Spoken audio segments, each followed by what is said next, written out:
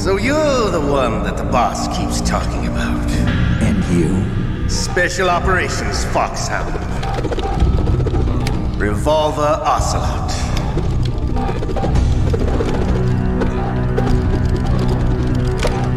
I've been waiting for you, Solid Snake.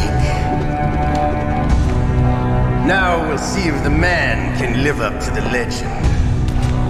This is the greatest handgun ever made. The Colt Single Action Army.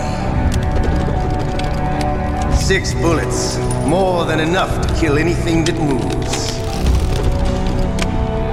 Now I'll show you why they call me Revolver.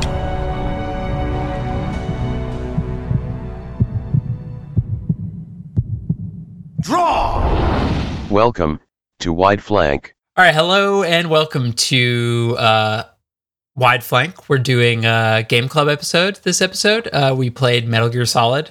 So for those of you who this is your first time or you forgot how the podcast works, once a month we pick a game, then play it over the course of that month, and then hang out and talk about it. We talk about it in Discord and basically that's it. On Twitter, Instagram, we post funny memes for everyone. We try and generate as much content as possible. That's the name of the game these days, if you want to get paid. So yeah, also we have a Patreon. Thanks to all our current Patreon subscribers. There's so many. We're making so much money, but if you want to, top off the coffers, you could give us some more. Yeah, I'm broke. I've been buying so many video games, it's not even funny. So this past month we played Metal Gear Solid, and this is gonna be like a 4-hour episode. So Danny, why don't you kick it off and tell everybody about the game, because I'm sure nobody's ever heard of it before. Yeah, so Metal Gear Solid 1 came out in 1997. It was directed by the now famous Hideo Kojima. So Konami developed and published the game, Metal Gear Solid, and Kojima was the game director of this game, also the Metal Gear 1 and 2 games that came out before, and then all of the Metal Gear titles after this, up to Metal Gear Rising Revengeance and Metal Gear Survive. Those are the only Metal Gear titles that he had no involvement with. He now runs his own studio called Kojima Productions that produced or that developed Death Stranding, which came out 2 years ago. After he was unceremoniously defenestrated when they threw him out of the window at Konami. Yeah, you can look up the video online. Yeah. Metal Gear Solid was widely lauded by critics and fans at the time, mainly for its use of 3D level design, first-person perspectives, stealth mechanics, political undertones, and its characters. Its story was also hugely celebrated, though the length and amount of cutscenes and unplayable dialogue moments were controversial at the time and still continue to be. We will definitely be talking about that. This is Mei Ling. She was assigned to us as our visual and data processing specialist. She designed your codec, as well as your Soliton radar system. Contact her if you have any questions about either of them. Nice to meet you, Snake. It's an honor to speak to a living legend like yourself. What's wrong? Nothing. I just didn't expect a world-class designer of military technology to be so cute. You're just flattering me. No, I'm serious. Well, I know I won't be bored for the next 18 hours. Come on. I can't believe I'm being hit on by the famous Solid Snake. The game and the series are on pretty much every list of greatest games, greatest franchises of all time. Certainly on mine, certainly on Teddy's. We'll see by the time we finish it where it is on Alon's. And we played it. I played both the PlayStation 1 emulation on PS3 and the PC port from GOG Galaxy or GOG Games. I think Alon also played the PC port. Yep. And Teddy, did you play the emulation on PS3? Yeah, I played basically. I think pretty close to the PS1 original is what I played, because that's what I played. The PS3 port is what you said. Sorry. Yes. Yeah. Cool. But you guys have played it before, right? Like, what's your history with the franchise? Did you play this when it came out, Teddy? Oh, first, I would just like to say this game came out before I was born. Another so one of fucking these. awesome. Yeah. That's so But awesome. go on. I can't believe that. That's just awesome. I also, it's amazing. I don't think I could play a game before I was born. Just for the record, like you're a way better person than me. Like playing a game that came out in '86, like that must be just absolute shit.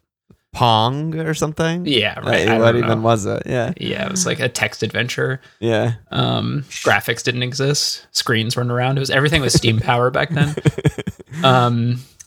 I did not own a PlayStation, so I was a Nintendo guy growing up. It's funny because I am not, and I hate Nintendo now. I hate so many of their games, but I was, as a kid, that's just what I got. I didn't play Resident Evil when it came out. I didn't play any of this stuff. So my first experience with Metal Gear Solid was playing it at friends' houses. And the first time I actually played the game full to completion, it was Twin Snakes, the GameCube remake of this game. But how many people just shut off the podcast hearing that? Definitely Hayden. So this is the first time I played Metal Gear Solid OG all the way through for the first time. Danny? Yeah, I think I also played Twin Snakes the first time I ever played. This was also these last few months have been the first time I ever played the original PlayStation version. But I played Twin Snakes. Teddy had introduced me to it at some point. And I don't know, I think I was probably in middle school I was probably in like 5th or 6th grade when I played it for the first time. And it was definitely Twin Snakes.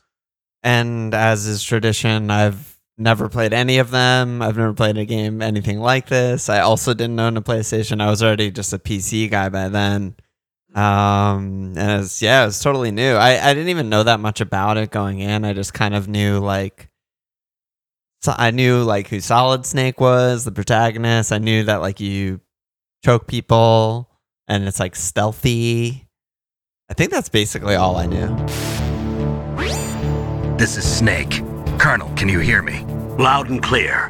What's the situation, Snake? Looks like the elevator in the back is the only way up. Just as I expected. You'll have to take the elevator to the surface, but make sure nobody sees you. And I had heard of Hideo Kojima, which is maybe a good place to start because he's almost bigger than the game. I feel like at this point.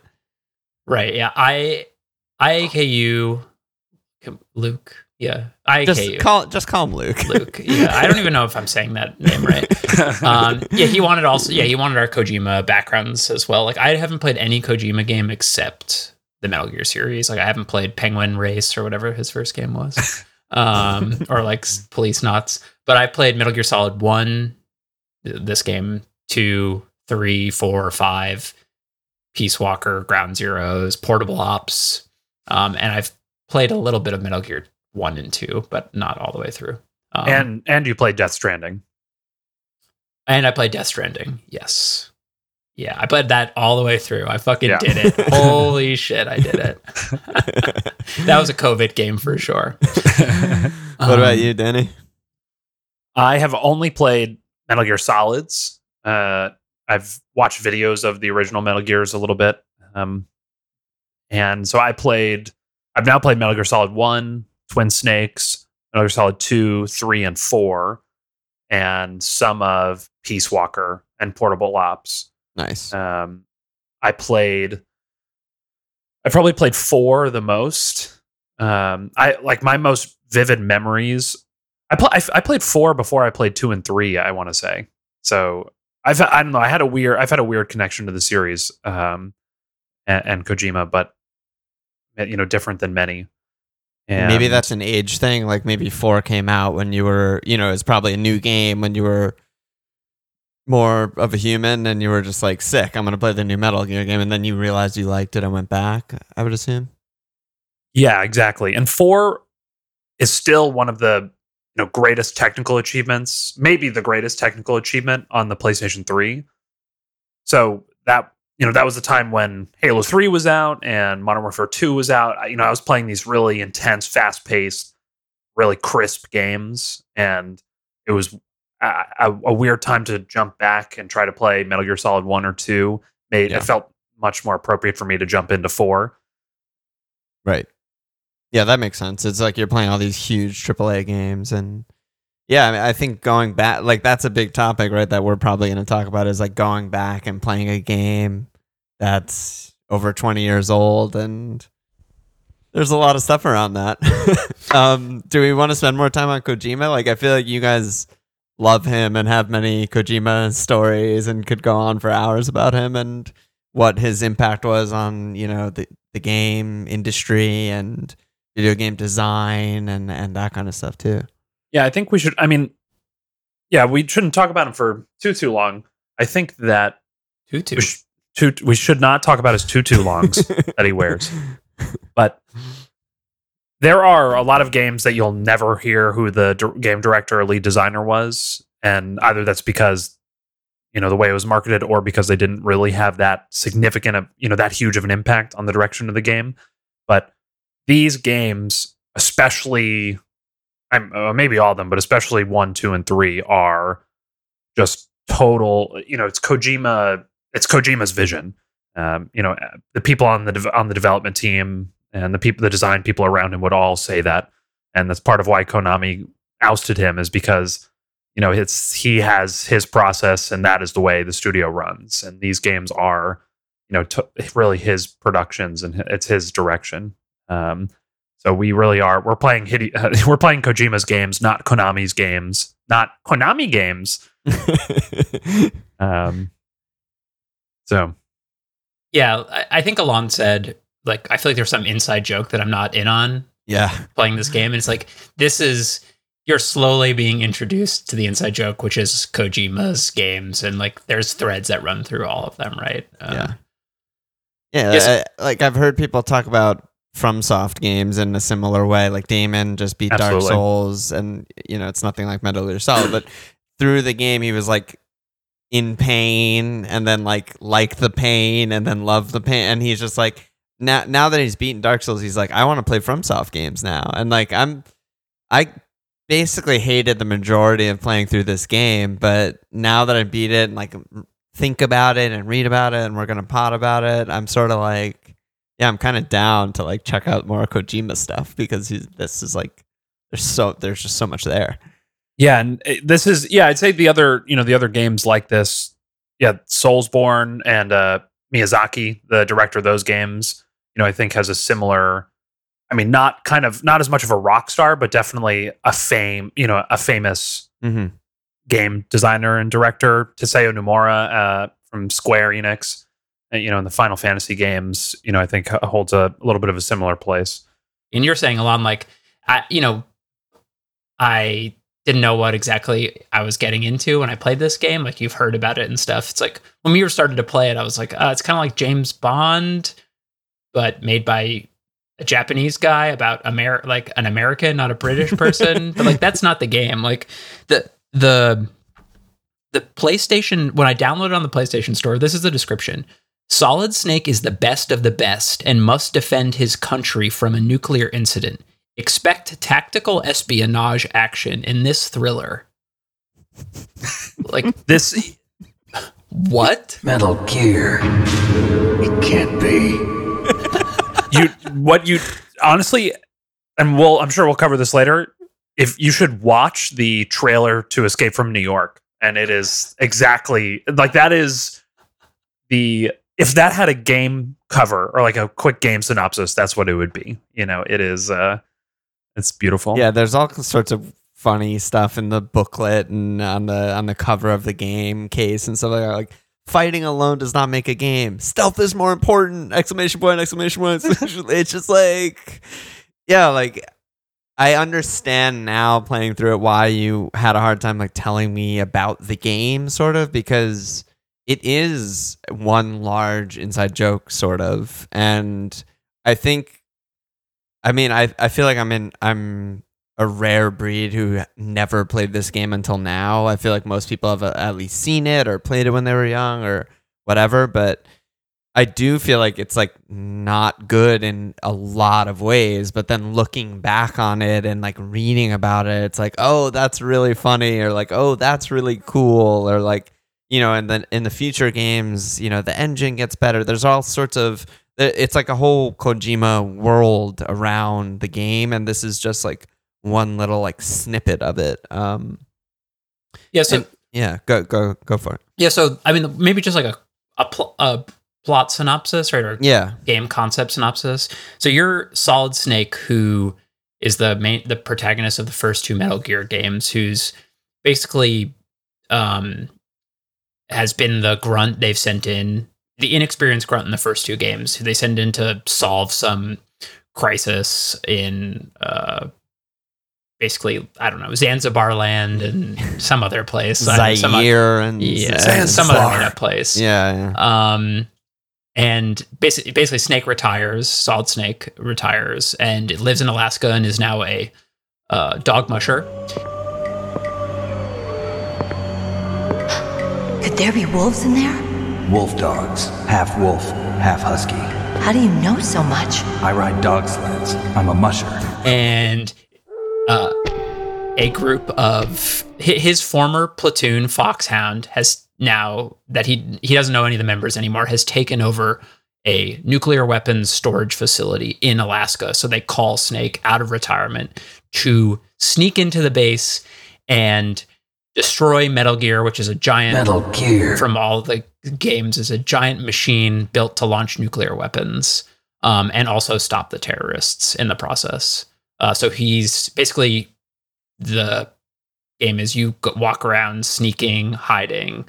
It's not, the controls are bad. Also, fighting is really hard, and you get killed if you get seen most of the time. So you basically sneak around and,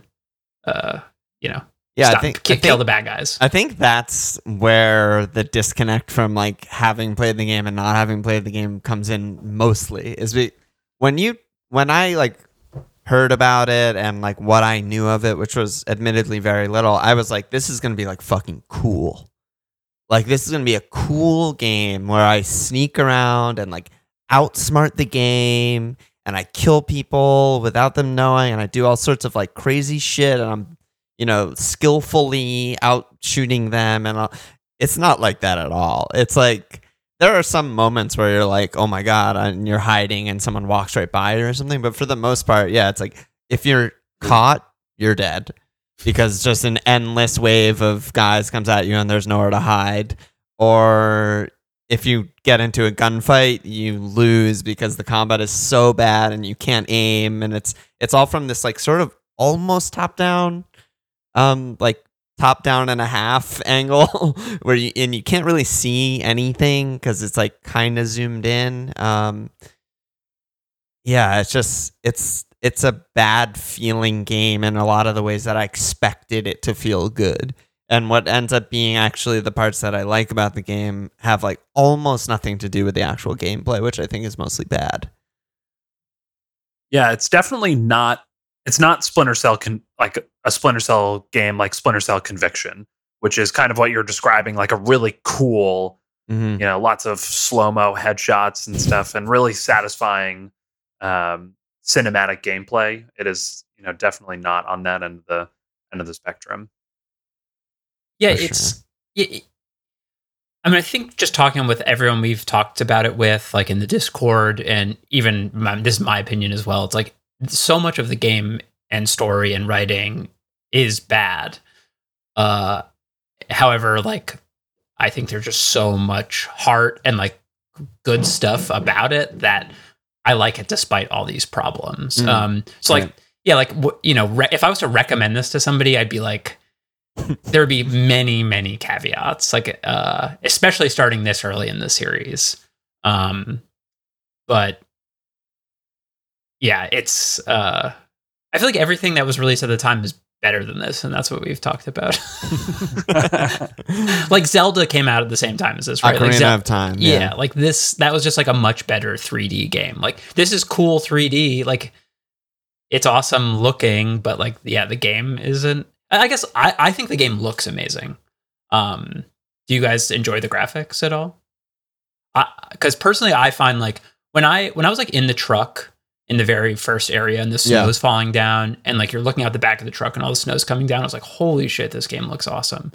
It is beautiful, but it's also dark and gritty in a lot of the game.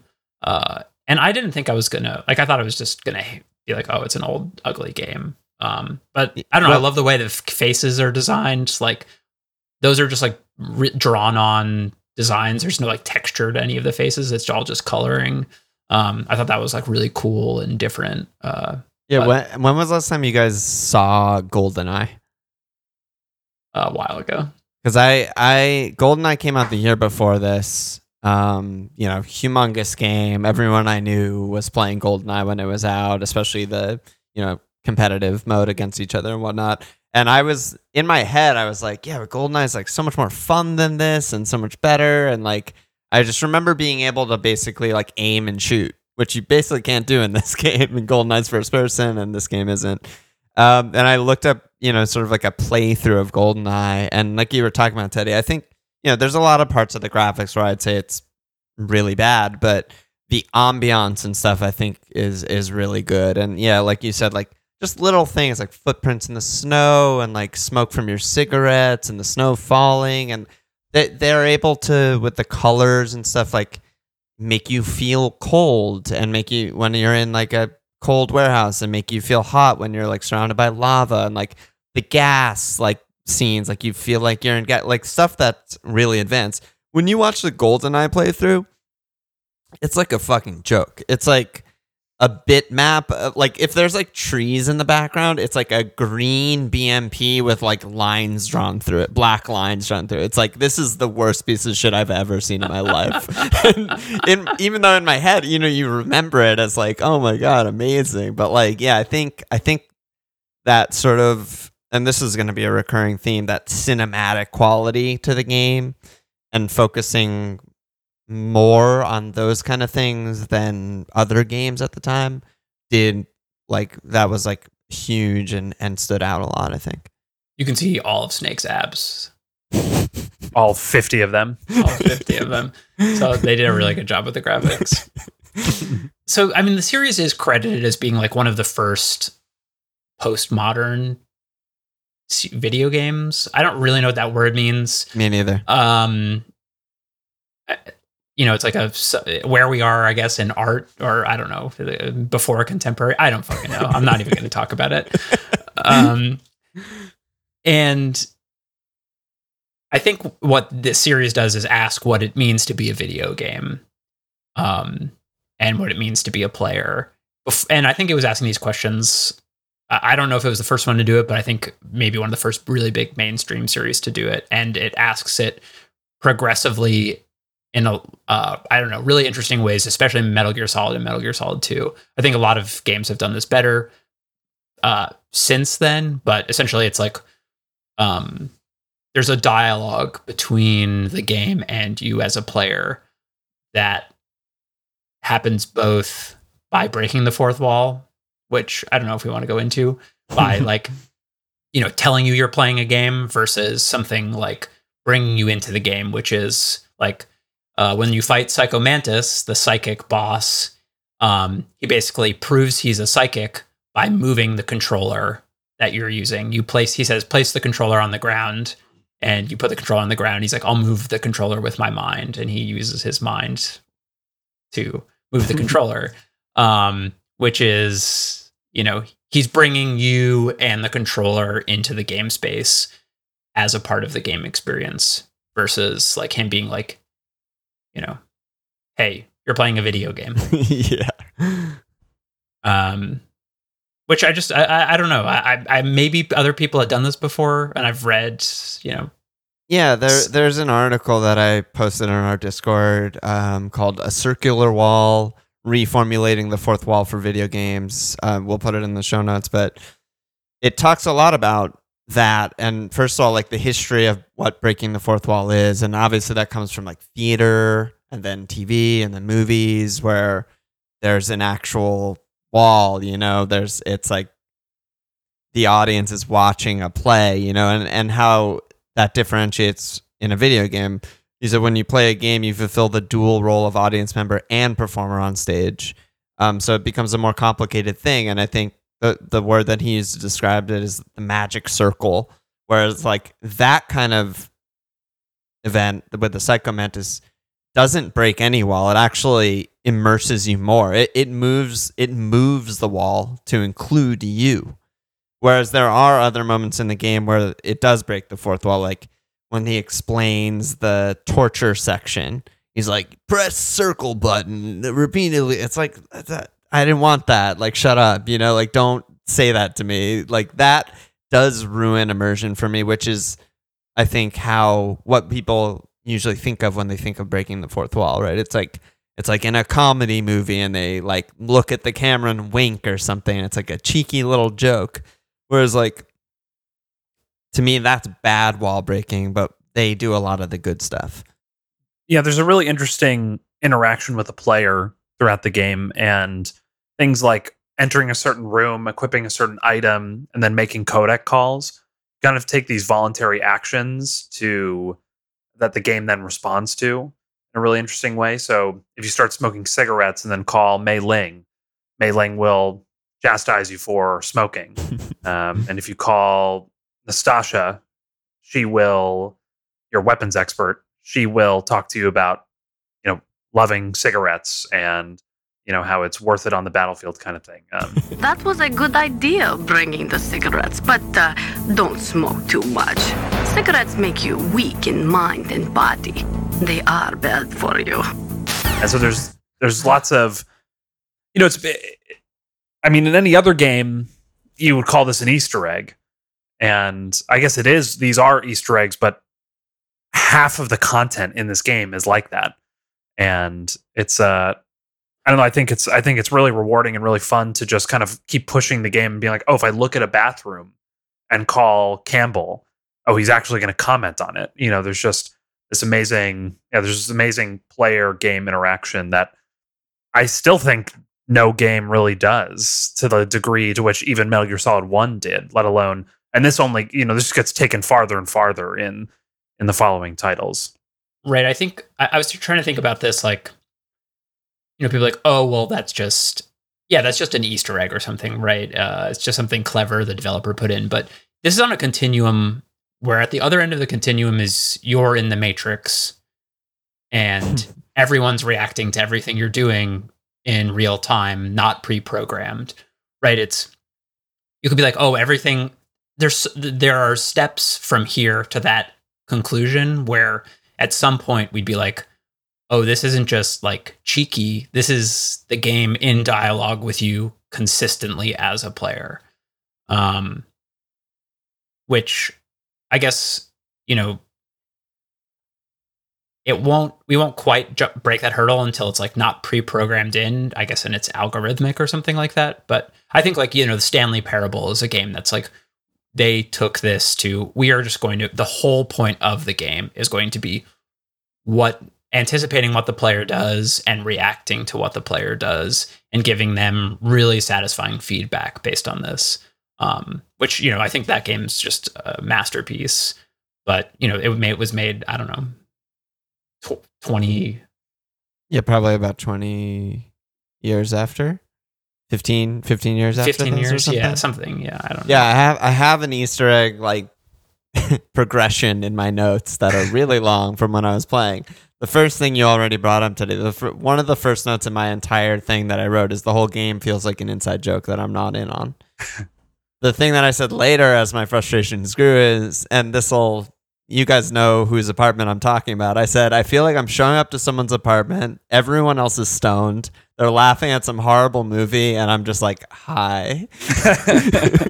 And then the last thing, the last part of that progression is I genuinely think that this game is made better by knowing all of the answers and knowing how to do anything and knowing all of the Easter eggs, which is really weird because I'm playing it for my first time and I'm just playing how I've always played games. I'm trying to win. I'm trying to do well. I'm trying to like not waste my time. I'm trying to, I'm not trying to speed run it, but I'm trying to get through it. I'm watching the shit, but like I'm not, calling every 5 seconds to see what the, Mei Ling says or whatever, even though I love Mei Ling.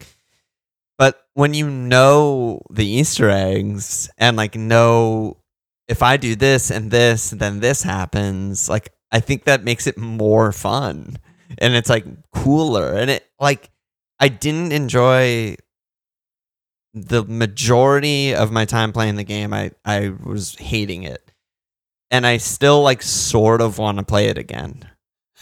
It's a weird Stockholm syndrome thing where I'm like, oh my god, you can make the wolves pee on you so that they don't attack you.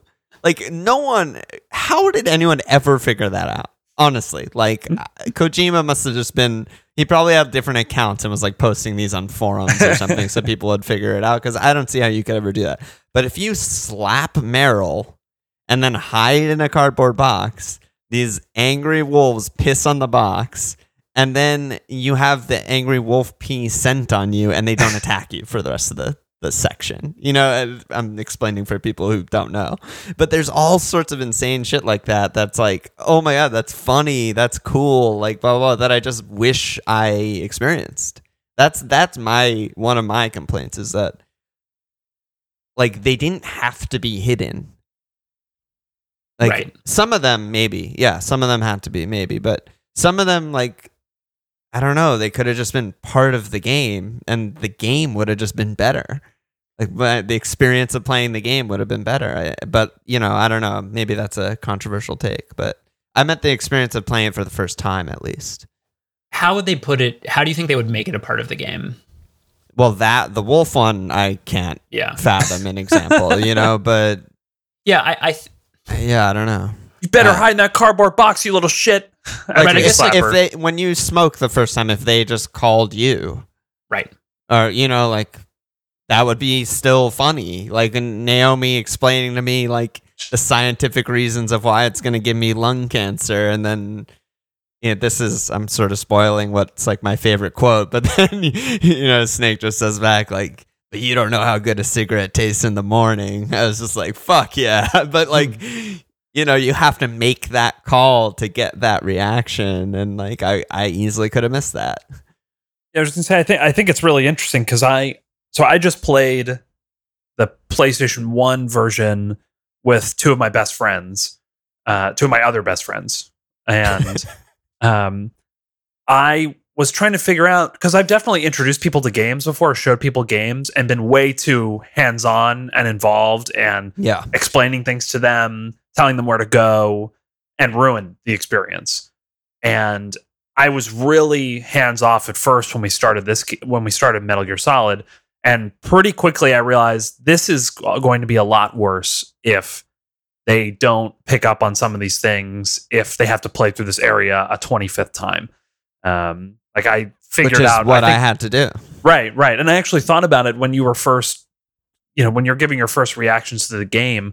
I think the only thing I told you was make a lot of codec calls. Yeah. Or like call people all the time. Yeah. And I do think that's a good thing to have and will improve the experience. But it's almost like, I was almost like, man, maybe I should have had him stream the first time he was playing so I could just kind of even just laugh at some things that happened to kind of show this is the humor of the game. And this is what is going to be funny when we play Metal Gear Solid 2 and it's called back to. So I totally agree. And I think, I mean, I guess it's just the challenge is it good enough to get you to play it again and be a little more curious about these things? Like, did you encounter enough of them to be like, man, I wonder what, you know, happens if I do this next time? So, yeah, it's like an interesting, it's like we're almost talking about critiquing in general, because, you know, when people, like you said in the intro thing, Danny, like this had overwhelmingly positive reviews. Like pretty much everyone was like, this is the best game ever, or this is the best PlayStation game ever. There was nothing like really below that. But I feel like the reasons that it got all those reviews are not really the reasons that it's lasted the test of time, which is interesting because the critics like weren't right, even though they got the answer right, but they didn't show their work right. You know, it's like, oh, you liked all of this, like that stuff sucks. This game's good for these reasons, actually, you know, and that's why it's 2021 and I'm playing a game from 1998 and I'm like, I kind of want to play it again, even though it sucked, you know? Yeah, it's Stanley Parable in 20 years will be not interesting or fun because there will be some other game that does this much better and is much more in dialogue with you. So in that sense, like some of these things are hard to go back to and be like, this is awesome, right? This is much more like, yeah, it's like a chain in the evolution of what it means to be in postmodernism in games, whatever that means. But like, I think you know what I mean, right? It's like, it's starting to ask these questions about what it means to be a player in a video game and like with you, right? It's not, it's with a whole total aura of self-awareness. It is sort of a meta commentary on games themselves a lot of the time. Yeah.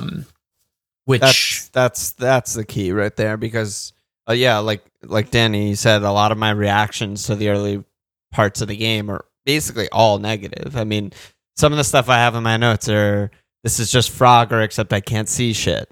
This is just Pac-Man but I have a radar. Like, that's what the stealth sections feel like. It's garbage. It's garbage gameplay. Like, shooting the guns, worst game I've ever played in terms of combat. Legit, worst I've ever played. But then, like, yeah, there's all of this, like, broader stuff that's really interesting. And I'm trying to... What was that quote that you sent us, Teddy, from the review? Because I feel like that is kind of like what we're talking about a little bit now. Yeah, so... I mean, what you said before is like all these reviews are so bad. Like like you said, they don't seem to actually, everything they seem to say is wrong. Mm-hmm. And they don't seem to be able to actually interact with what the game is. Like they all complement the gameplay and it's just like not good. Literally right? no one gets it. It's crazy. Yeah. Like, I guess the graphics are good, but like, who cares, right? It's like, it's just amazing looking at some of this stuff. It's like they're reviewing a I don't know, toaster or something. So this quote, I think, is one of the more interesting ones because most of them are just like, I'm like, how did anyone read video game criticism? It's absolute trash. But 5 years from now, when we look back upon Metal Gear Solid, what will we see? The game definitely is revolutionary in many ways. It breaks new ground in gameplay and truly brings the video game one step closer to the realm of movies. I guess that's good, according to this guy. Maybe. It is without a doubt a landmark game, but the extreme ease with which it can be mastered and the game's insultingly short length keep it from perfection. Plus, do we really want games that are more like movies? If Hideo Kojima, the game's producer, was so set on this type of cinematic experience, he should really be making movies instead of games. While Metal Gear Solid currently stands alone, it stands as more of a work of art than as an actual game. It's definitely worth purchasing, but don't be surprised if you suddenly get extremely angry when you finish the game the day after you brought it home. It's like that Marx Brothers joke, the Woody Allen one from Annie Hall. It's like, the food here is terrible and such small portions. Right? That's really good. Like, what? This guy's all over the place. But yeah, he's like, it breaks new ground in gameplay. It's a work of art. Yeah, stands alone. Right. It brings it closer to movies, but do we want that? Like, why are you? I don't know. It's just weird. But I think one thing that I landed on earlier when talking about this with you guys is he says, it stands as more of a work of art than as an actual game. He frames this as a negative criticism. Like, imagine feeling that way about any piece of media you're interacting with. It stands as a work of art instead of a game. It's like, this is like the greatest compliment. Like, Yeah. This is a work of art. And like, at this time, I guess it's bad, right? It's like, no, that's not what we want. We want like fun, right? And we want Temple Run. I don't even know. Like, we want fucking Super Mario Brothers. We don't want this. Yeah. Right. And not to say that there's anything wrong with any of those things, right? It's just like, this is it, right? And then like, to be like, it's too short. It's like, what? I don't know.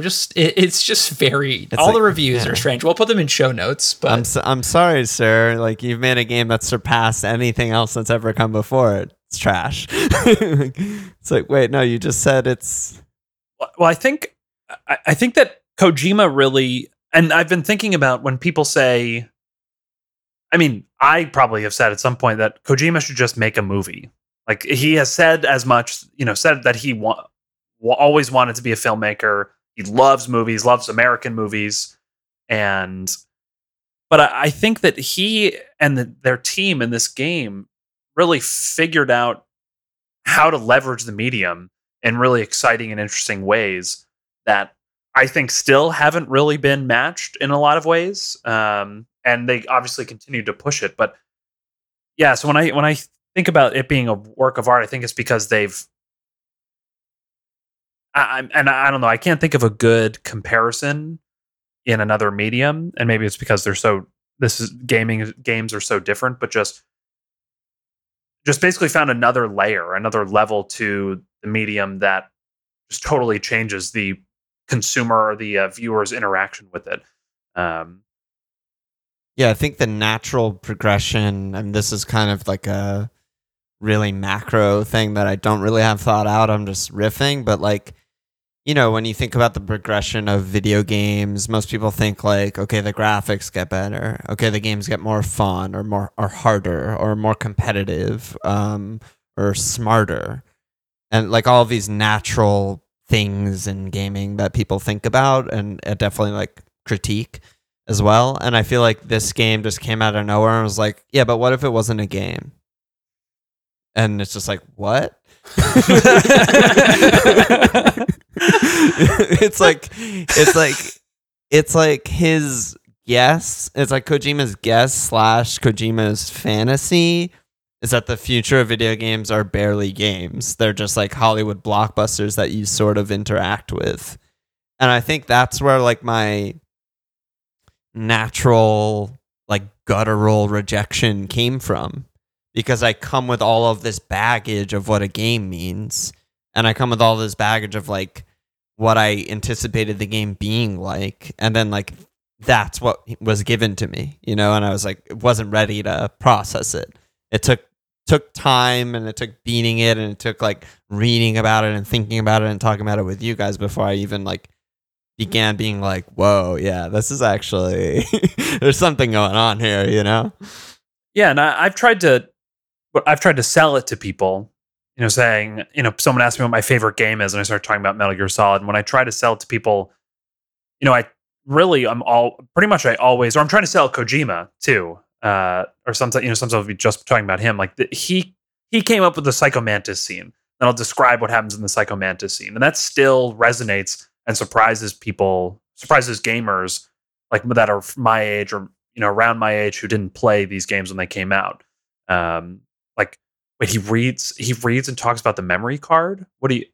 And like there's it's just like, and then you show them the scene, like, wow, this is crazy. And now I'll read more deeply into your soul. I can see into your mind. So you like Suikoden? So you like Azure Dreams? You like Castlevania, don't you? You enjoy role-playing games. I see that you enjoy Konami games. I mean, again, this goes, harps back to what you were saying, Alon, just that it kind of requires, I mean, the game, I think maybe the game fails in that it doesn't provide enough of this up front or make enough of this clear up front to keep you in. Because like, if you had just decided randomly to try this game out, it seems like you would not have spent more than an hour on it. I don't know if I even would have beaten the heliport. Right, exactly. Like I think I would have I think the first time I ran across to get like the chaff grenades or whatever, and I got seen and just killed. I was like, this is fucking so stupid. Like, I cannot believe that this is the game that is everyone's like favorite game. You get in events and you get a call from Master. It's like another codec call. Are you like, yeah. When was the last time I put my controller down when I was playing a video game? What the fuck is this bullshit? I have that written down so many times. I can't even, I mean, this is like a thing we do on our Patreon is like we send our notes and stuff like that out. And like, You guys will see. Half of my notes are like, "This is the worst action movie ever made. This is the worst game ever made." Like, my controller's been down for 20 minutes. I'm watching the worst fucking thing I've ever seen. I'm dozing off. I'm nodding off. Like, it's just like it's a fucking disaster. So I'm gonna go out on a limb and say that I like a lot of the gameplay. Oh wow! I don't think it's super intuitive, and the physicality of it is not clean, but I really enjoyed mastering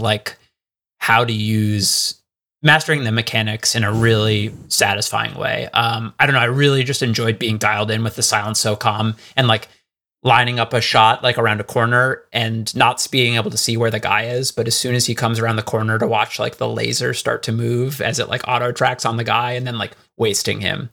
I also love, at one point I just said to myself, like, this game is all boss fights basically. Yeah.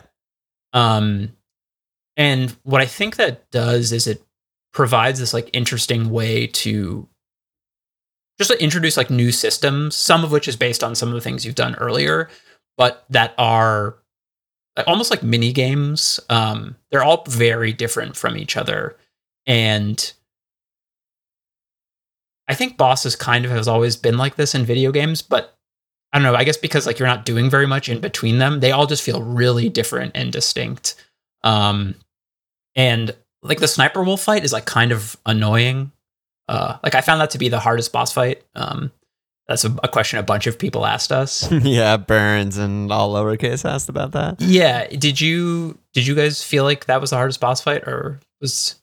What do you think, Danny? I don't think so. No, I think the last two boss fights, I think Rex and Liquid, I died more on those than any other. There was a sense of futility in the Sniper Wolf fight that I didn't really have with any of the others. I felt like, I just felt like, man, I just can't hit her more than 3 times without getting absolutely annihilated in this fight. Yeah, I definitely thought the Sniper Wolf was the hardest until, I mean, one of the only things, and this was actually another question from all lowercase, if it's your first time playing, how many things did you have to look up and ask for help? And I looked up the Psycho Mantis fight because, I mean, unless you know the trick, the way it's designed is he dodges literally everything you throw at him. So if you don't know the trick, you can't hit him. So that was the hardest. But then once you know the trick, it's really like kind of dumb and easy. But yeah, with the sniper fight was the only one where I actually just like gave up one night. I was playing and I was just like, okay, I haven't had enough. If you don't know to take the diazepam to stop the shaking in your hands, then like the scope is ridiculously hard to control. And every time she hits you, the aim punch is like you just do like a fucking 180 and like you can't stay scoped in. Then stay scoped in. You can't unscope. You have to change guns if you want to move or unscope. And so yeah, I mean, that is just one of like 100 examples of why I think the gameplay is so bad. I mean, like, I agree with you actually on the boss fight section. Mostly in the second half of the game. I think like the first like 4 or 5 bosses are absolutely terrible. So it's Revolver Ocelot, Sniper Wolf, and you snipe her again. The tank fight, horrific. Psycho Mantis, until you know the trick, is just like, you know, like, I understand there's cool things about it, but the cool thing about it isn't the fight. It's that what happens outside the fight. But yeah, the later boss fights, I agree. I think they're cool, and there's like definitely groundbreaking like gameplay stuff. That's cool. And like once you get later in the game, it feels that way. It's not like I haven't like gotten better at the game. There's just like better stuff happening for me to interact with, I think, is really what happens. But yeah, I think just like on the most basic video game level, which again, like, is this a game? I don't know, maybe not. On the most basic video game level, it's just like movement and like vision and like fun and intuitive tuition and that kind of stuff is just like all bad in my opinion. Yeah, we were talking a little bit before the podcast. Like Metal Gear Solid 2 is a 2D action game, top down, very similar to this. Metal Gear 2. Sorry, Metal Gear 2. Yeah. Is very similar to this in the way like the camera's positioned, the way a lot of the stealth works. And like it's almost like the game shouldn't be in 3D because it plays so poorly as like a 3D in like a 3D space. There's like some verticality, but in like really weird ways. And like maybe you could even do that in a 2D setting. But yeah, the camera's all over the place. Yeah. Like the camera will zoom in, zoom out, round a corner. Sometimes it's in front of you, sometimes it's behind you. You know, sometimes you're first person. When you elect to go in first person, you can't move. You know, there's just all kinds of stuff where, you know, I feel like the technology wasn't ready or people weren't ready to use the technology. It's like chicken or the egg, I guess. But I don't know, Danny, what do you think of the gameplay and the movement and that kind of stuff? It's kind of like a two-pronged answer. I think that I enjoy the running around corners and timing it to do a grab and choke someone out. I think that the loop eventually, once you're really comfortable with the controls, which are absolutely abysmal throughout the series, but once you have kind of mastered them, I find the loop really satisfying and fun. Those what do the Bungie guys say? Those 90 seconds or whatever it is, those 30 seconds have to be fun. You know, that loop. So I did eventually find it fun, but I do agree that the biggest problem for me has always been the controls in these games. It's just like I was reading reviews that say the controls are intuitive, or I was watching like a video essay about the game. I was like, it's okay if you don't criticize it. Like if it wasn't a big deal to you, but it is just not. It is definitely not. But I think the other thing is the game uses the mechanics in a really interesting way. Like when in the Psycho Mantis fight, when he begins controlling Meryl, and Campbell's like, don't shoot her. Like, don't kill Meryl. It's like, well, what do I do? It's like, well, maybe I can knock her unconscious with the same like move that I use in these other areas, right? So you just flip her a bunch of times, and eventually you knock her unconscious. I think you can punch her and then flip her to make it faster. I use the stun grenade. Oh yeah, okay, I that's punched great. her. Okay, we all did a different thing. I would literally flip her. It takes like 6 flips, and then eventually she's unconscious. Amazing. So, and like I found that mechanically very satisfying. Yeah. I found so I don't know. I think the game finds a cool way to kind of leverage those moments, or leverage the mechanics in an interesting way beyond just the loop, which I do find fun, which I think you can find fun eventually. Right. Also in that fight, the Psycho Mantis fight, which I think is like the undisputed masterpiece of this game, is, despite it not being fun to shoot him, but you can go into first person mode to find out where he is. So if you go into first person mode, you're looking as if you are Psycho Mantis. So like when he's invisible and moving around and you don't know where he is, if you go into first person mode, you are Psycho Mantis because of like the mind link. And you're like breathing through his mask, looking into the room, and that's how you can locate him and shoot. I didn't know that. You can also use the thermal goggles to find him. That's what I did. Yeah. Also, like I read about like people just putting the infinite ammo bandana on and just shooting in circles. That's another way you can beat him. I don't know what that even is, but that sounds cool. It's like an item you get when you beat the game. But yeah, the reason I use the word hierarchy is because I do agree with what you guys are saying, but I just feel like they skipped the part about like the movement being good and the controls being intuitive and like those basic. It's almost like the Maslow's hierarchy of needs or whatever, but for video game design, it's like they skipped all of the basic shit. Like all of the like Mario games from 10 years earlier feel better than this game, movement wise, and more intuitive. But they did use stuff in interesting ways. They skipped ahead. They like skipped to the top of the pyramid of like well, let's like do this and knock her out and integrate the mechanics and integrate what the player has learned in cool ways. I just feel like they could have just did the other stuff well also, but Totally. We're talking about tactics. Yeah. Right. And that's that you're right. It's just not that. It's like it's not gameplay. Right? I mean, it's not combat, right? It's like it's like, what do I think about doing when the game's paused, right? That's very different than does it feel good to move around in the 3D game space as an action game, which is what it's supposed to be. Yeah, and I honestly like don't even really want to talk about the gameplay anymore because it's so trash. But like we mentioned before, like if you get caught, like you basically just die. Like there's just infinite soldiers. You can't see anything. Your radar's jammed when you get caught. So like you can't see around corner. You just can't see anything. And you think you're safe and then some guy runs up with a gun. It's like, can we just like either give me a way out or just make me insta die when I get caught? Like either of those are much better, because it's basically an instant death anyway. It just takes long. And then there's the other part of it, whereas you get incredibly punished for being caught or dying. Like in the parts where you're supposed to be stealthy, you'll complete a bunch of it. You'll get a bunch of items. You'll find a new gun. You'll get by all these gun cameras, and then some guy that you can't see on your radar or whatever, like sees you and alerts you.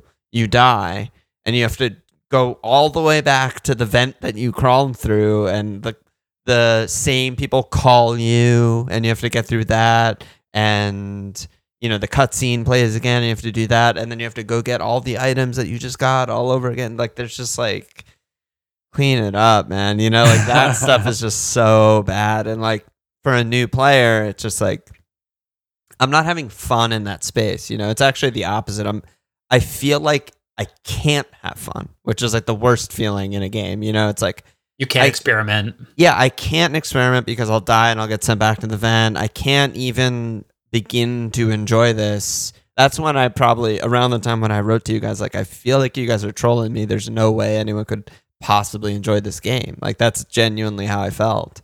And it was just like, yeah, I can't have fun. I can't experiment. I can't do anything. Like, I just have to go really meticulously and just like really slowly and just get through this section and just like fucking get to the next section that's going to also suck and have to do that again, That's how it feels for a new player. Yeah, I won't stand up for the gameplay despite enjoying it. I think it is like objectively bad. Yeah. I think we've got that. That's a caveat to everything we talk about for the rest of the episode. Just remember that we didn't like the gameplay very much when X happened. Want to talk about the technology a little bit more, or should we take a break and then talk about that? No, let's talk about the tech before.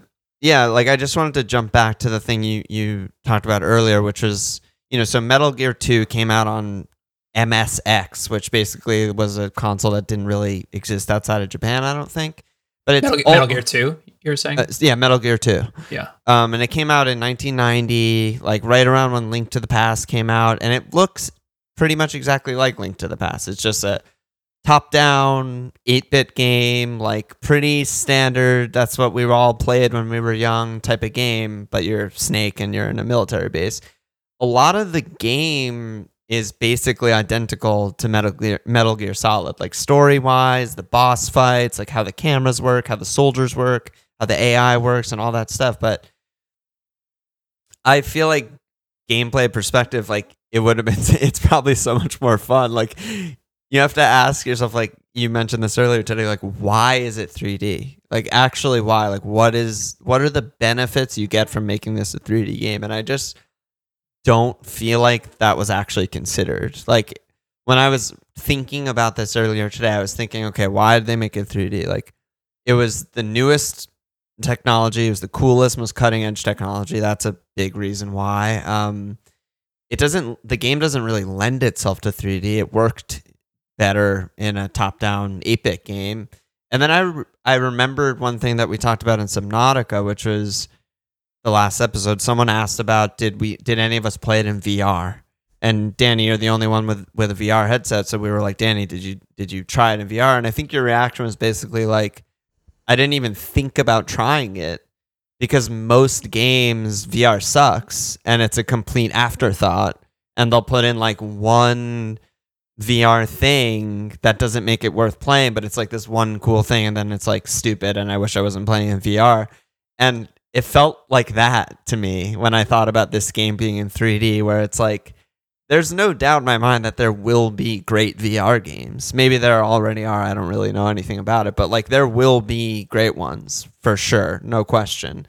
But anyone that's like trying to do it ahead of time or before some genius figures out the good way to do it or something like that, just like misses, and it doesn't feel good and it doesn't add anything to the experience really. And I had that like connection in my head when I was thinking about them and going 3D and using live footage and like stuff that they could only do because it was on the PlayStation, and it was just like, it sucks. I think it's a very interesting comparison. I think, it's almost like playing Skyrim VR. It's like, I mean, that's the most egregious example because the game is just not made for VR. So nothing feels good in VR. I mean, it feels good to swing a sword, but just nothing. It's just very clearly not built around it. And so much of the gameplay is 2D in this game. And so it's almost like the 3D is almost gimmicky, right? Yeah. It almost has that feeling. It's not quite as extreme as like a game literally being ported to VR with no thought whatsoever, like Skyrim. But in a weird way, it is. You know what I mean? It's not directly ported, but that's kind of what I was saying. It's like, we're going to remake this 8-bit game from 1990, but make it 3D. It's like the game already works. What are we Right. changing? What are we adding? Right. There should be a reason that you change like add a whole new plane to the game, right? Like Spelunky is 2D. There's probably a reason they made it 2D and not 3D, right? And it was probably a very coherent design decision. Yeah. And I assume there was some reason, but probably most of it was because we can. Yeah. And like, that's not a good reason to situate your game in a space, right? Exactly. Yeah, I just had that in my head. Just wanted to get that out there. Yeah, and I just before we break the I don't know if we'll come back to this, but we're talking about gameplay basically, almost like our old prompt of what aged well and what didn't age well. And Dugan asked, how do the unique interactions like the Psychomantis controller port, Meryl codec number, all the stuff, how does that hold up in the way you played the game? And whether or not they were, seeing them when they came out with no context versus hearing about it and seeing it. So basically, Dugan's question, I feel like it is very closely related to what we were just talking about. Yeah. And for me, I think that the really unique and exciting wall breaking and kind of game player relationship breaking events in the game are still pretty much unmatched, I think, in anything I've played. Like, I still think the Psychomantis moment is like having to change controller ports and reading the memory card. There's just not that kind of creativity in games now, I feel like. And I think like the Stanley Parable is a great example of a game that followed up on a lot of the literal like player character interaction, having the narrator kind of react to what you're doing in the same way Metal Gear Solid does. But I still think that those the creative use of the game's mechanics, like knocking out Meryl versus killing her, I think those have aged extremely well still. When you're getting tortured by Ocelot, I played on hard and he tortures you an extra time. And also, I didn't realize you could heal after the torture's over. So like after each torture section is done, you can still like move your health bar up. And I thought it was like, as soon as he stops electrocuting you, it's over. So I died and had to do the Sniper Wolf boss fight, which is my hardest boss fight. And I died like 10 more times. Then I got up to him again after saving and then lost again. And my arm was killing me. Like, I'm definitely an old gamer. And so when I called Natasha and she or Naomi, and she uses the nano machines of the controller. No, it's Natasha. Sorry. And Naomi uses she gives you a massage with the PlayStation controller. Like, after the you guy. didn't know about that, Teddy? I No, mean, I Danny didn't know about that, it looks like. Oh, yeah. Yeah. So not only did I get fucked by not submitting to the torture and getting a real game over, losing a bunch of progress, like I should have submitted in that game, in that interaction, but I didn't because I'm stubborn, and they punished me for it in like a sort of like a meta way. And then I got massaged by Naomi on my arm. Like that whole segment, I was just like, fuck yeah, this is so sick. Yeah, I've only read about that. She tells you to put the controller on your back or something like that. Yeah, she's like, just hold it up to your arm. Yeah. And then she vibrates it, which is just fucking genius. And to answer Dugan's question, which is, I think I basically already covered from my perspective, which is the game would be more fun if I knew about them beforehand. The game, I missed most of them.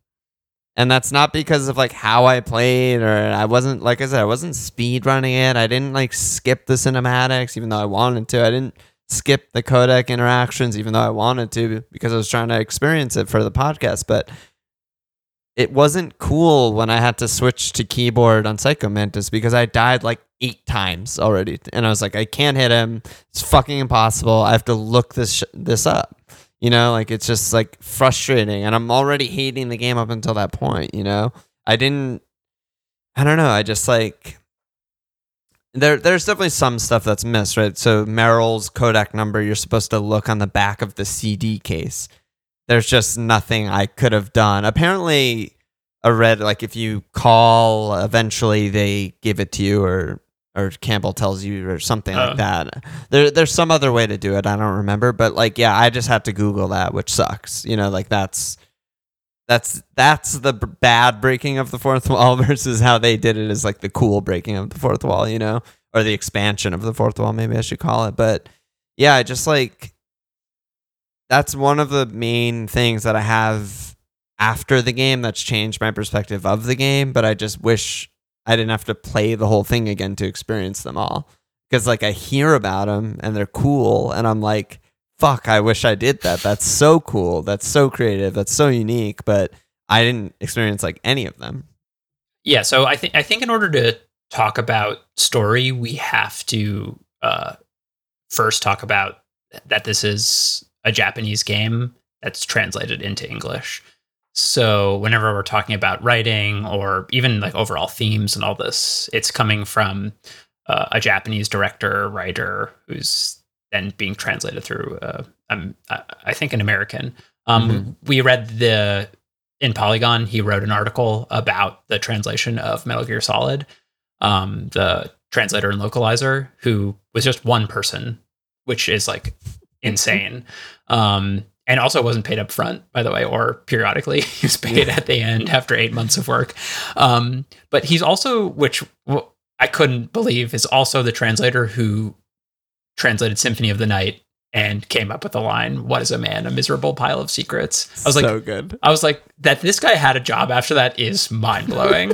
It's also much better translation. But it's like he also did this all solo, but there was no other English speakers on the other end. Is also fascinating. They're just like, this guy'll do it. I'm sure he's doing a great job.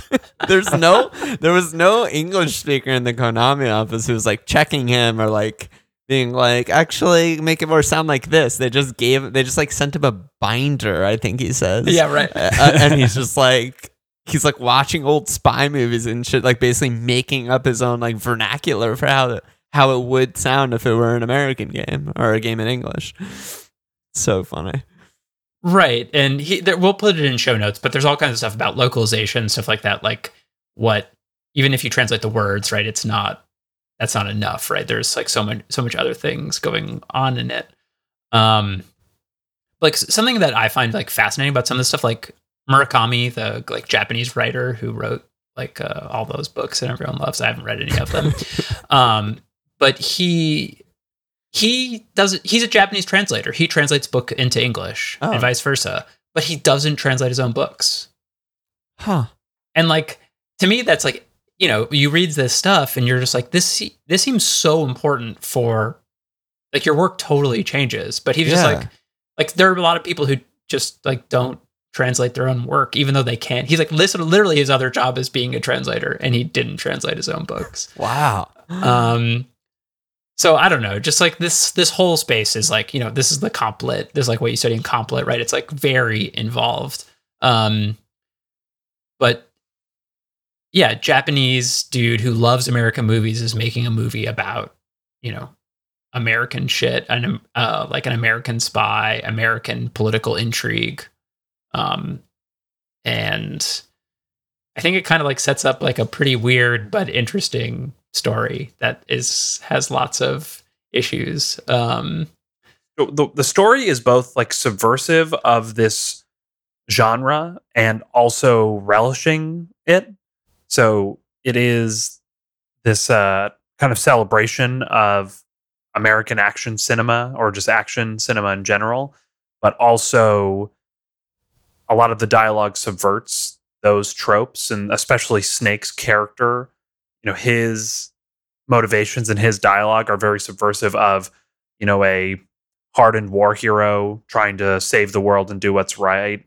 You know, he is like, he's very conflicted about everything he's doing. He's very frustrated by the betrayal and lack of trust between him and his man, you know, his CEO, and then also the other people that are part of the operation. I just think it's really interesting how it both subverts and then facilitates this genre, or subverts and celebrates it. And I think they do. I think it's a really satisfying balance that they strike in the game. But yeah, there is, when you first start, you're like, oh, this is a game about like a dude with chiseled abs who like saves the day. Yeah. Right. He's hitting on the girls on his team. Right. He's like I'll hold you to that, doctor. Yeah. He's just like a grunt, you know, he's just, he's going to kill the bad guys and save the day. And then he's going to get the girl in the end. He's all out of bubble gum. Yeah, exactly. Exactly. And then by the end of the game, spoiler alert, literally the only reason Snake is there is to come into contact with the villains of the game and kill them with a disease. Like, your perfectly chiseled body is literally so you can walk around and talk to the villains. That's why you were sent into this space, right? You are like, your prowess and all this stuff, like your intellect, all this stuff, none of this actually matters. Like, I mean, it does because you kill everybody, I guess, but like, you are just like such a useless pawn, and they're happy to throw you away at the end of the game. And I think the game is like simultaneously saying like, yeah, this doesn't matter, but also like, I think by the end of the game, it like, you realize the game doesn't think you are as special as you actually are. Yeah, and it's another interesting thing that I was thinking about while you were talking about that is it's yet another thing that the critics just got like all wrong, I think, is every review, again, incredible story, the twists, the turns, the action, like all of the stuff that, you know, it's subjective. Some people might love it, some people don't. I thought it was basically all bad, like all the like, oh, but this, like it felt like if a 10-year-old was writing a movie, but then this happens, and then this happens, and then this twist, you know, and I'm just like, oh, whatever, you know. But then, yeah, there's that, what you just covered, Teddy, which is like a much more interesting idea of like you not mattering, and like that, you know, the commentary of what a hero in general. And then there's also like all of the geopolitical stuff. There's genetics and nukes and war, especially from the Japanese perspective with the nuclear bomb, and just like there's so much stuff that's like bigger than the pretty cheesy, in my opinion, poorly written story, which is what everyone focused on, like incorrectly again. Right. Yeah. This one review said, there's a quote, "Still, there are enough twists and turns in the plot to keep it interesting in spite of its obvious and annoying anti-nuclear agenda." Like, that's what? An all-timer. That's an all-timer. Like, what psycho wrote that? It is amazing how backwards all of this, how like not just wrong, like just literally backwards this commentary is. It's crazy. Yeah, it's upside down. Yeah. It's like you. Yeah, like it being wrong would not be this remarkable. Yeah, I think it's. I mean, I've said this before, and I think I might be kind of alone here, but like we have like tons of nuclear weapons ready to go at any time. Like we've been the amount we've been in the nuclear age is like a fraction of geological time. We are on the verge of destroying ourselves every day. And like the more you read about this, like the more he talks about like MUF, material unaccounted for. Yeah. Like it is absolutely insane that we're living in this time. And like for me to even talk about it right now, I think people think I'm like insane, like to worry about it. But like we could literally, we're very close every day to killing billions of people, or at least hundreds of millions. And it's like psychotic. And that we all pretend like it's normal is actually probably more crazy. And I think like having, especially, Japanese who had a bomb dropped on them talking about this, like they're like, no, this is like a big deal. And don't forget about this. And like, here's a story about it. And you have some like idiot American journalist being like, who fucking cares about your anti-nuclear agenda? Yeah. It's disgusting, actually. Yeah. And I don't know. I appreciate that component of the story. Like at the end when they like talk, they do like the text, but like America still has 3,000 bombs. Like it's cheesy and lame, but it's like, I don't know. I don't know. I'm glad that, someone was talking about it, I guess. There was, I think it was, I tried to listen to some when I was deep in hell in this game, I was trying to figure out what people could possibly like about the game. So I was like, reading reviews, which didn't help, but listening to some podcasts and stuff like that of other people who talked about it. And yeah, there was one, I think it was Retronauts. I'm not 100%, but I think so. And I could link to it, but they kind of ended their episode in the same vein. And we're just like, this is the first game that was like, hey, we're not American, but all of that stuff you guys did like wasn't like good, like I know that like you are taught that it was good and you had to drop the bomb and you won the war, but like you dropped the nuclear bomb on us, and and like whether whatever political side you're on, I mean just the idea of a game this popular, like questioning that, I think is great and cool and like unique and outstanding, honestly. I mean, there's the broader subject of nuclear weapons, but then also nuclear proliferation is, the kind of the main focus here. It's like, proliferation and escalation in arms race. There's something about Metal Gear is a representation of the progress of killing technology, right? And like we just continue to up the ante, right? And it's like at some point, maybe someone should say like, maybe we shouldn't do this, right? Like maybe, right? Like maybe just increasing our killing power because I don't know. Like in this game, it talks about it's like this is a lot of the political commentary is a lot of people aren't even asking that question because this is all caught up in the deep state and the military industrial complex, right? Like this guy is just trying to not the DARPA chief, Baker.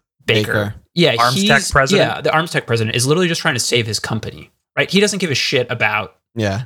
He doesn't give a shit about world politics or the arms race. He's like, this is the only way I can save my military contracting company, right? And like this, the reason like we might have a nuclear weapon launched or like a totally globally destabilizing event happen is because of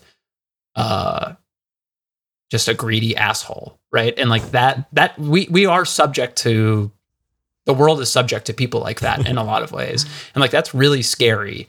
And it doesn't matter if you have like noble grunts who are like Snake, like people above him will, are controlling all this in a lot of ways. And that's like bad and scary too. And I think like that, the writing, like the scene to scene stuff, I think is bad in a lot of ways. Yeah. I agree with Alon, but there's like, if you kind of like open your eyes wide and let it blur out a little bit, you're like, oh yeah, I kind of like, I'm on board with what they're saying, what they're trying to do here. It's a little bit like The Room in that the dialogue is really bad, but these greater conversations about jealousy and love and betrayal is just so poignant. It's just beautiful.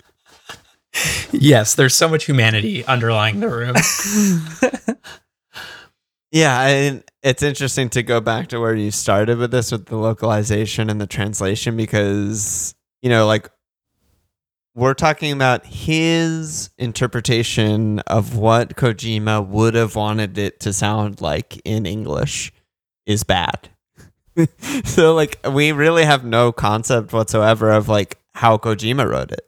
It could be, the coolest sounding action movie ever, but every line that I forget his name wrote was just really cheesy and really derivative of every action movie that was out at the time, or even out 10 years earlier than this, the Rambos and stuff like that was kind of the vibe of a lot of the one-liners and stuff like that. So it is interesting to think I wonder, maybe we should look for a Japanese review and maybe we'll get a different perspective on that stuff. But Luke and all lowercase asks, what were your favorite lines and favorite scripted moments, which I think is interesting because there's a lot to choose from for sure.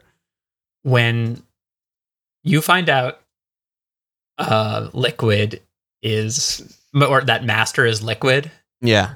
And basically your first real interaction with Liquid Snake, you come out of the room after he reveals who Master is, and he's Snake, did you like my sunglasses? And it's this is the big reveal of the villain is this line. I'm just oh my fucking God. You gotta be kidding me. I absolutely lost. Liquid Snake, did you like my sunglasses?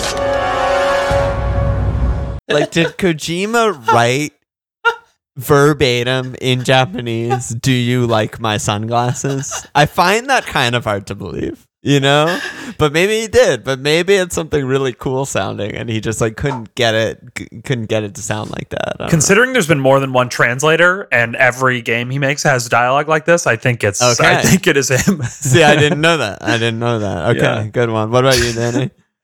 I really like there's a lot of really good Liquid interactions when he's when Snake's why do you keep calling me brother? He says, I'm you. It's just So, the snake's finally come out of his home. Are you ready now, my brother? Why are you calling me brother? Who the hell are you? I'm you. I'm your shadow. What? That voice actor is a fucking complete psycho. The Liquid guy. It's so funny. He's hiding a British accent the whole time. Yeah, what is his accent? I have no idea. He's hiding an accent the whole time, and he that was a really good imitation of him, I think, Danny. And I'll find some clips and put them in when we release the episode. But his intonation and stuff is just so weird and so I don't even know what it is. Yeah, I think also it's a good time to plug Solid Gear Metal, the video game Donkey video we were talking about earlier. Just incredible. Some of the funniest brief pieces of dialogue are in that. But I also love when you're looking for the sniper rifle to have the first fight with Sniper Wolf.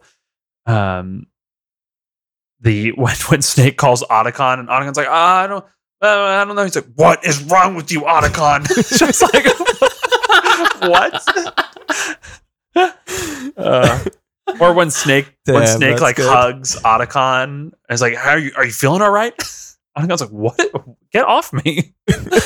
Oh yeah, he's everyone I saved suddenly dies. Yeah, right. Yeah, there are moments like that where the game seems to be a little bit more aware than you thought it was. Right? It's oh yeah, Snake's making a joke about everybody dying earlier. Right. Or you're what is wrong with you, Otacon? You also are it's oh, okay, not everybody in this game is a total fucking idiot. So the guy who voiced Liquid Snake is Cam Clark, born in Burbank, California. Amazing. He has an amazing French So accent. SoCal accent. Les enfants terribles. Yeah, seriously. Unless I'm getting that wrong, I'm pretty sure it's Cam Clark. So I don't know, but I got all the kind of recessive already- genes. Yeah, like I need to play it again. Like I honestly need to play it again because like I'm laughing and those parts were funny, but they weren't funny to me at the time because I wasn't in on the joke, you know. So I said earlier, you know, like when I found out that you even have cigarettes on you, I love smoking cigarettes. I don't smoke anymore, but I fucking love cigarettes. And I saw that you have cigarettes like in your inventory. I was like, oh my God, fucking amazing. Like, that's so cool. I'm going to smoke them. It doesn't really like work. Like, I don't know. It's kind of like weird, but so I like the part when you call Naomi and she's like, are you smoking? He's like, yeah. So what? And then she goes on for like 5 pages about the actual science of how smoking causes lung cancer. And then I read his answer earlier, which is, you know a lot about science, but you don't know how good a cigarette tastes in the morning. It's just like, I love that. And then the other one is, it's been memed a million times, but you know, it's my first time playing it, but it's like one of my Japanese animes. What's with these guys? It's like one of my Japanese animes. That's one of my Twitch sound effects and has been Yeah, it's for this Otacon years. like cowering in the corner to the cyborg ninja, and it's just like unbelievable. I burst out laughing. But yeah, I mean, there's so many like, and that donkey video I think really like encapsulates it well with just like how funny Snake is and asking every question, every answer is a question. You're the host of White Flank, right? Like it's just like everything he says is a question. It's just like so funny. Okay, I have just a new a meme factory. Yeah, it really is. I have a new answer, which is if you. So there's two endings, which I feel like is often overlooked in this game. I assume you both got the Meryl ending, right? Yeah. So I had only ever seen the Meryl ending, but then I was playing with my other two friends, and they and Jacob, who was playing during the torture scene, submitted like right away. Amazing in the torture. What? And then, just to see what would happen, or like I know. I think he was trying, and then he was like, okay, and then gave up. But so he submitted, and so at the end, it's you finished with Otacon, right? which I had never seen before. So I was like, what is going on? And at one point, and they're sitting on the snowmobile. Similar is basically you swap out Otacon for Meryl, and he's like, "What's your name? What's your real name, Snake?" He's like, "David." He's like, "Okay, Dave." It just immediately starts calling him Dave, and then Snake responds like, "Huh, Hal and Dave. Maybe we should go to Jupiter." And they both just go, oh, like Space Oddity ref yeah, or it just something? ends. Or not so Space good. Oddity, 2001. 2001, yeah. Maybe It's we should so go fun. to Jupiter. Where to, Snake? My real name is David Otacon. I'm Hal, Dave. Oh, that's right. Hal. Hal and Dave. That's a good one. Maybe we should take a trip to Jupiter. Amazing. So funny. Yeah, Also- the David part, even on the Meryl ending, I was like, what? Like, My name's David. I also loved the Inuit Olympics conversation. Oh my God, with Vulcan. I was like, what the fuck is going on? I was like, I remember it vaguely, but I was just like, I can't believe this is in here. You live in Alaska too. You know of the World Eskimo Indian Olympics? Yeah, I know it. Must be a real threat in the muck duck eating contest. Yes, you are right. But there is another event that I excel at. It is called the ear pull. It is an event where two opponents pull each other's ears while enduring the harsh cold. It tests spiritual as well as physical strength. You want to pull each other's ears? The form is different, but the spirit is the same. Another podcast that I listened to about this game was called Watch Out for Fireballs, and he was laughing because he said a friend of his once told him that every Native American or shaman character, which the Inuit Olympics guy as a shaman. Every Native American or shaman character in every video game ever says one of two lines, which is either "you've angered the spirits" or "the spirits are angry," and it's just like it just nails it. It totally nails it with this guy. Yeah, it's there's definitely some problematic stuff in this game. Oh for sure. Yeah. Which we are talking story. It might be a decent time to bring that up.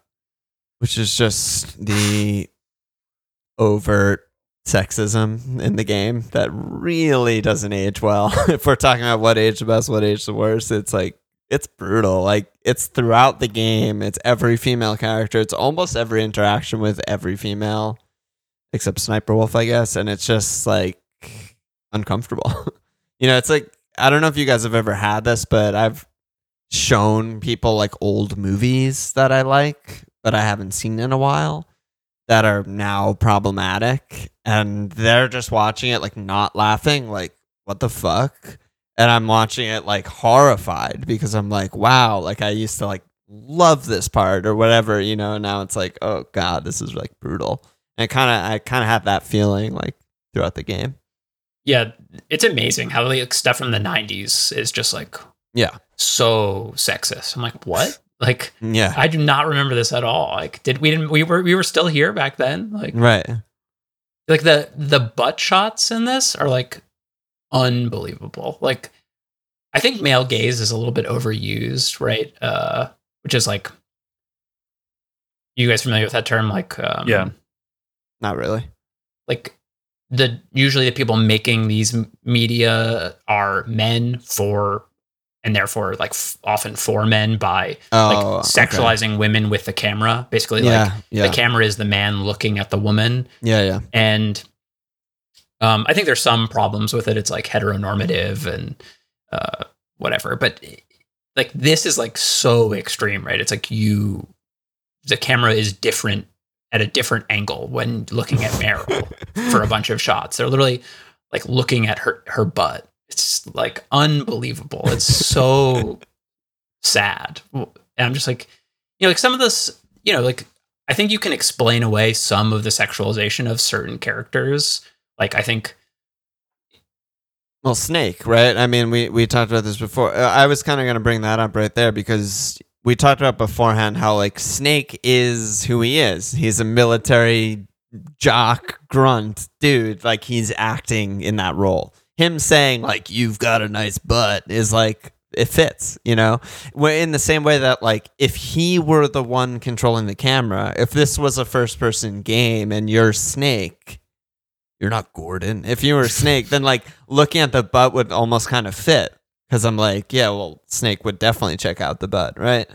But yeah, there's, so it's like, excuse maybe in his case, but then like the women themselves, especially Meryl, the things that she says and her relationship with men is like really brutal. Like to me, those were the worst parts. Or her describing how she wanted to be a soldier, so she had to undergo psychotherapy to not be attracted to men because, obviously women can't control themselves around other men. And, so like without that, she couldn't be a soldier. Like just brutal shit like that. I don't know. And just that the idea that the hero always saves the girl and like the guy has to protect the one you love and just like, I don't know, stuff that's just super outdated.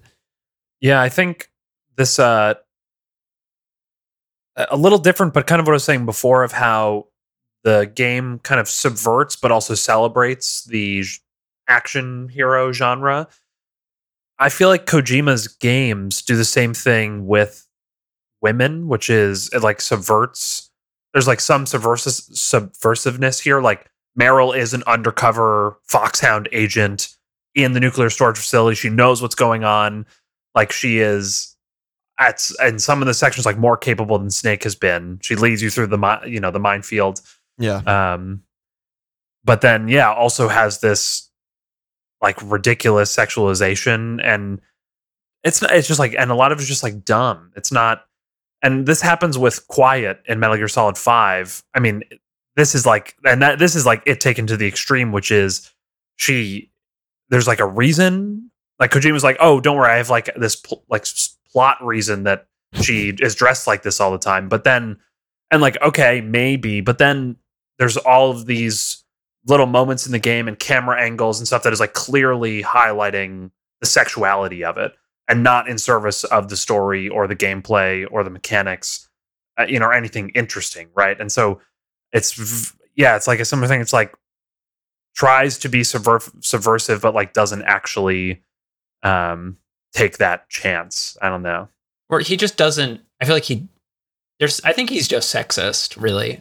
Right. He's made too many games, or this has been a recurring problem. I think he is trying to say something, but I think deep down he doesn't fully get it, and it's like really shocking. Like Quiet is in a bikini and like fishnet pants, and he's like, it's okay because she is photosynthetic, and I'm going to show you her boobs. It's like, no, this isn't okay. Like, no.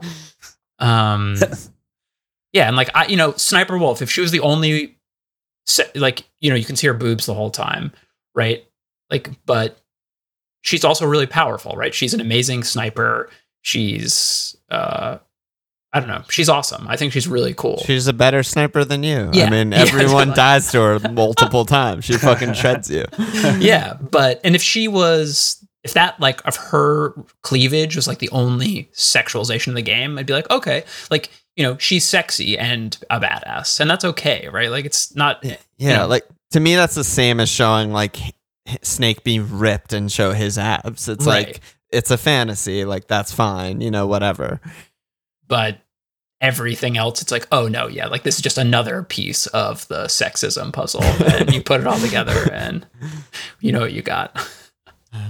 We had a couple more questions that I think will help us close this out. Which one's from David. What did he say? Yeah, so this is not in Discord. This was sent to me in confidence. Oh, never mind. Okay, we can't do it. And that is, if there wasn't any sequel to Metal Gear Solid, do you think it still would have been like the classic that it is today? Would it, how would its position in gaming and in gamer culture be different? That's really interesting. I think honestly it would be kind of remembered how the first half of this episode discussed it, which is this game is like unplayable, but is like worth it for some like really good laughs, some really creative use of the medium. Like I feel like that would just be, everyone would be like, man, remember that like crazy Psycho Mantis fight? And I'm sure like other stealth games that came after, it would just, it'd still be super influential, but I think obviously Kojima is like the prescience that is like ascribed to him, and the influence of the game has really just been driven by the subsequent releases and the continued improvement on what they did here. So this was big, but it really, the series as a whole is just it's really about the series, I think. I don't feel particularly qualified to answer this, as I haven't played any of the other games, although we will be playing Metal Gear Solid 2 relatively soon. But what I would say is that, like, I feel like my bird's eye view of this is that it still would be basically this legendary / insane game that came out back in the day that a lot of people tried to copy. And a lot of people tried to like embrace the vibe of, like, I think of it similarly. I mean, maybe technologically it didn't have the same impact, but like sort of like if Doom if like Doom 2 was the end of the Doom series, like someone trying to make an argument that wouldn't have still been influential is like psychotic to me. Like this sold millions of copies worldwide. This was like a huge cultural event and changed games forever. I feel like that stuff would have held true, even though maybe it wouldn't be considered like one of the best all times, and instead it would be one of the most important all time. Maybe that's like the big distinction. I feel like the other games being supposedly better, I wouldn't know, has like made people consider this game also better just because the whole series is better. But the importance, I think, would have still lasted. Would you play, all lowercase, Jacob asked us, if this came out today, would you play the second one? And for me, I would probably wait until Danny or you played it to let me know if I should play it. But I would be very interested. I'd be like, oh, do they fix a lot of the things that we criticized here? Obviously, like the graphics and like some of the mechanic stuff, I feel like it's not quite fair to say if it came out today. But I would be very interested in like what they were going to do in the second one. And I don't know how you feel, Alon, because I know like basically while we were playing this, I mean, there are two kinds of gamers, right? There are not two kinds. I think there's a big split in the gaming community where people who are like, I really don't want to play games that are like movies. I really don't want to watch stuff. Yeah. Hated all of that stuff. Yeah. Yeah. Like Madeline, every time she gets into a game, she plays games all the time. If there's a cutscene, she immediately skips it. Doesn't matter. And I'll be like, please don't skip the cutscenes in this game. Like, it's important to watch them. She's like, no, I don't have time for it. Yeah. And like, you know, I totally get it. I mean, I'm not that kind of gamer, but I think we're going to see that with The Last of Us, like how you feel about it, Alon, in comparison to this sort of like cinematic game. Yeah. But I don't know. Are you looking forward to or interested in Metal Gear 2 outside of a podcast context? Are you? No, I'm mostly interested in the way that you just said, actually. I'm interested in like how I feel about it with my new context about the Metal Gear series and with cinematic games in general. I mean, I was hanging out with Doug the other night when I was beating this game, Metal Gear Solid 1, and Doug even mentioned he watched you play a little bit on Discord. You were streaming in our Discord, Teddy, and he was like, yeah, it was like 80% cutscenes and 20% gameplay when I watched Teddy. And I was like, that is a fucking nightmare, you know? And I'm really not exaggerating here, but I stay up absurdly late every night. I go to sleep after everyone you know, every night. I was nodding off like I've never done before during these cutscenes. They're fucking awful. They're so bad. The only way to enjoy them is if it's like funny, because like they're just so bad. And I looked it up after. One of my notes is like, I wonder how long this game is if it's just cutscenes, because like I was hating it so much, and it's 4 fucking hours long. If you look up the like I think the video is called like Epic Metal Gear Solid Moments in Story, and it's just the cutscenes when like the controller's not in your fucking hand.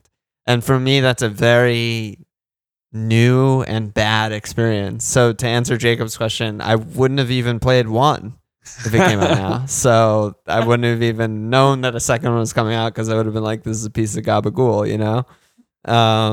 It's so funny. Yeah. Like, I loved Metal Gear Solid 4. And like, I will still watch cutscenes from it that I loved. And that game is almost like 10 hours. Them? Yeah. Oh yeah. Amazing. It's like almost 10 hours of cutscenes That's in that unbelievable. game. And yeah, it's just so funny. I totally get why people don't like games like that. I love it all. I like love sitting back and watching all the. I mean, it sucks because like you can't get through as much of the game as you might want if you have a limited amount of time one day. But yeah, I just I have no idea if I would have played the second one. For the record, it's like literally impossible for me to figure it out. I'll say no, because the story's not really a cliffhanger. But just think if it came out and it got like what happens normally is that there's like every review is like glowing, you'd be like, okay, yeah, I guess I'll at least try it, right? Yeah, it's on sale. Yeah, if everything else was the same, if like the reaction to it was the same, then yeah, I would have played it. I think it's just we didn't really talk about the movie in terms of like watching the cutscenes and that experience. I didn't want to bring up past traumas of mine of playing through this fucking game, but yeah, I don't know. I don't have anything like fully thought out in that regard, but I just am in a very different headspace. When I'm sitting down and like I'm going to watch a movie, I'm in a very different headspace than when I'm sitting down to play a game. And like I said earlier, that a lot of that I think is just like baggage that I've accrued from 30 plus years of playing video games. When I have a controller in my hand, I'm ready to fucking play. I'm an adrenaline junkie in every sense of the word. I'm an adrenaline junkie. You know, I want to kill. I want to run. I want to jump. I want to beat the thing. I want to do it faster, better. I want to compete. So it's a hard adjustment for me. But yeah, being acted at by 7 polygon pieces of like, I don't even know. Like you're gonna love 4. The reason I said 7 polygon is because I was looking up Robert Yang stuff. Aforementioned Robert Yang, he's gotten mentioned on like every episode, but he had this incredible tweet that was the 7 polygon penis in Hitman 2 made me gay, which is just like the greatest all time tweet. Oh, dude, he's so fucking good. It's a sniper rifle shot, and it's this guy peeing. Like you're sniping a guy who's peeing, and that's what he's talking about. And Robert Yang is gay, for the record. Yeah, for the record. But yeah, it's just I can't take it seriously. I can't. It's not even just the fact that like I don't think the writing is particularly good. It's just like I can't like look. I'm not engaged at all. Like at no point am I engaged. Whereas, you know, obviously there are some movies that I love and I'm very engaged. It's just like when I'm in a game, it just blows me away. But we'll see. We'll see Last of Us and Metal Gear Solid 2 if it changes. Yeah, he posted a screenshot of his playtime. He beat the game in 2.5 hours. It's insane. That's my kind of guy right there. Yeah, Little did I know I insane. had so much in common with Chuck. But it's like, it's also context, right? Like we've talked about throughout the pod of like, when we did the favorite lines thing, like I was hysterically laughing at your guys' favorite lines, but when I played it, I didn't even smirk at any of those lines, which makes me think like I was in the wrong headspace. I was looking at it wrong. You know, I was thinking, oh my God, this is like so fucking boring, which I still think it was, but where I maybe should have been, and maybe if I played it again, where my head would have been is like, this is so fucking funny. Like, listen to Liquid. Like, listen to Snake. Everything he's saying is stupid and funny. And maybe I would have enjoyed it more if I came from that angle. Yeah, I think the one thing that there were definitely. It's not like in general, if a game has a lot of cutscenes, I'm gonna like it. Like that, I would say that. But I think there's enough interactivity with with codec and with the characters in the game that this series works for me. Yeah. But yeah, maybe not as a general rule. Although I don't know, I like cutscenes a lot. It's okay to like cutscenes. Yeah, I had nothing against you. That's it, man. That's it. That's a wrap. We're gonna play Solid. We're gonna play Last of Us next. Short game. Hopefully, it'll be a quick turnaround. Yeah, we'll see. We've got some more content coming your way. Don't worry.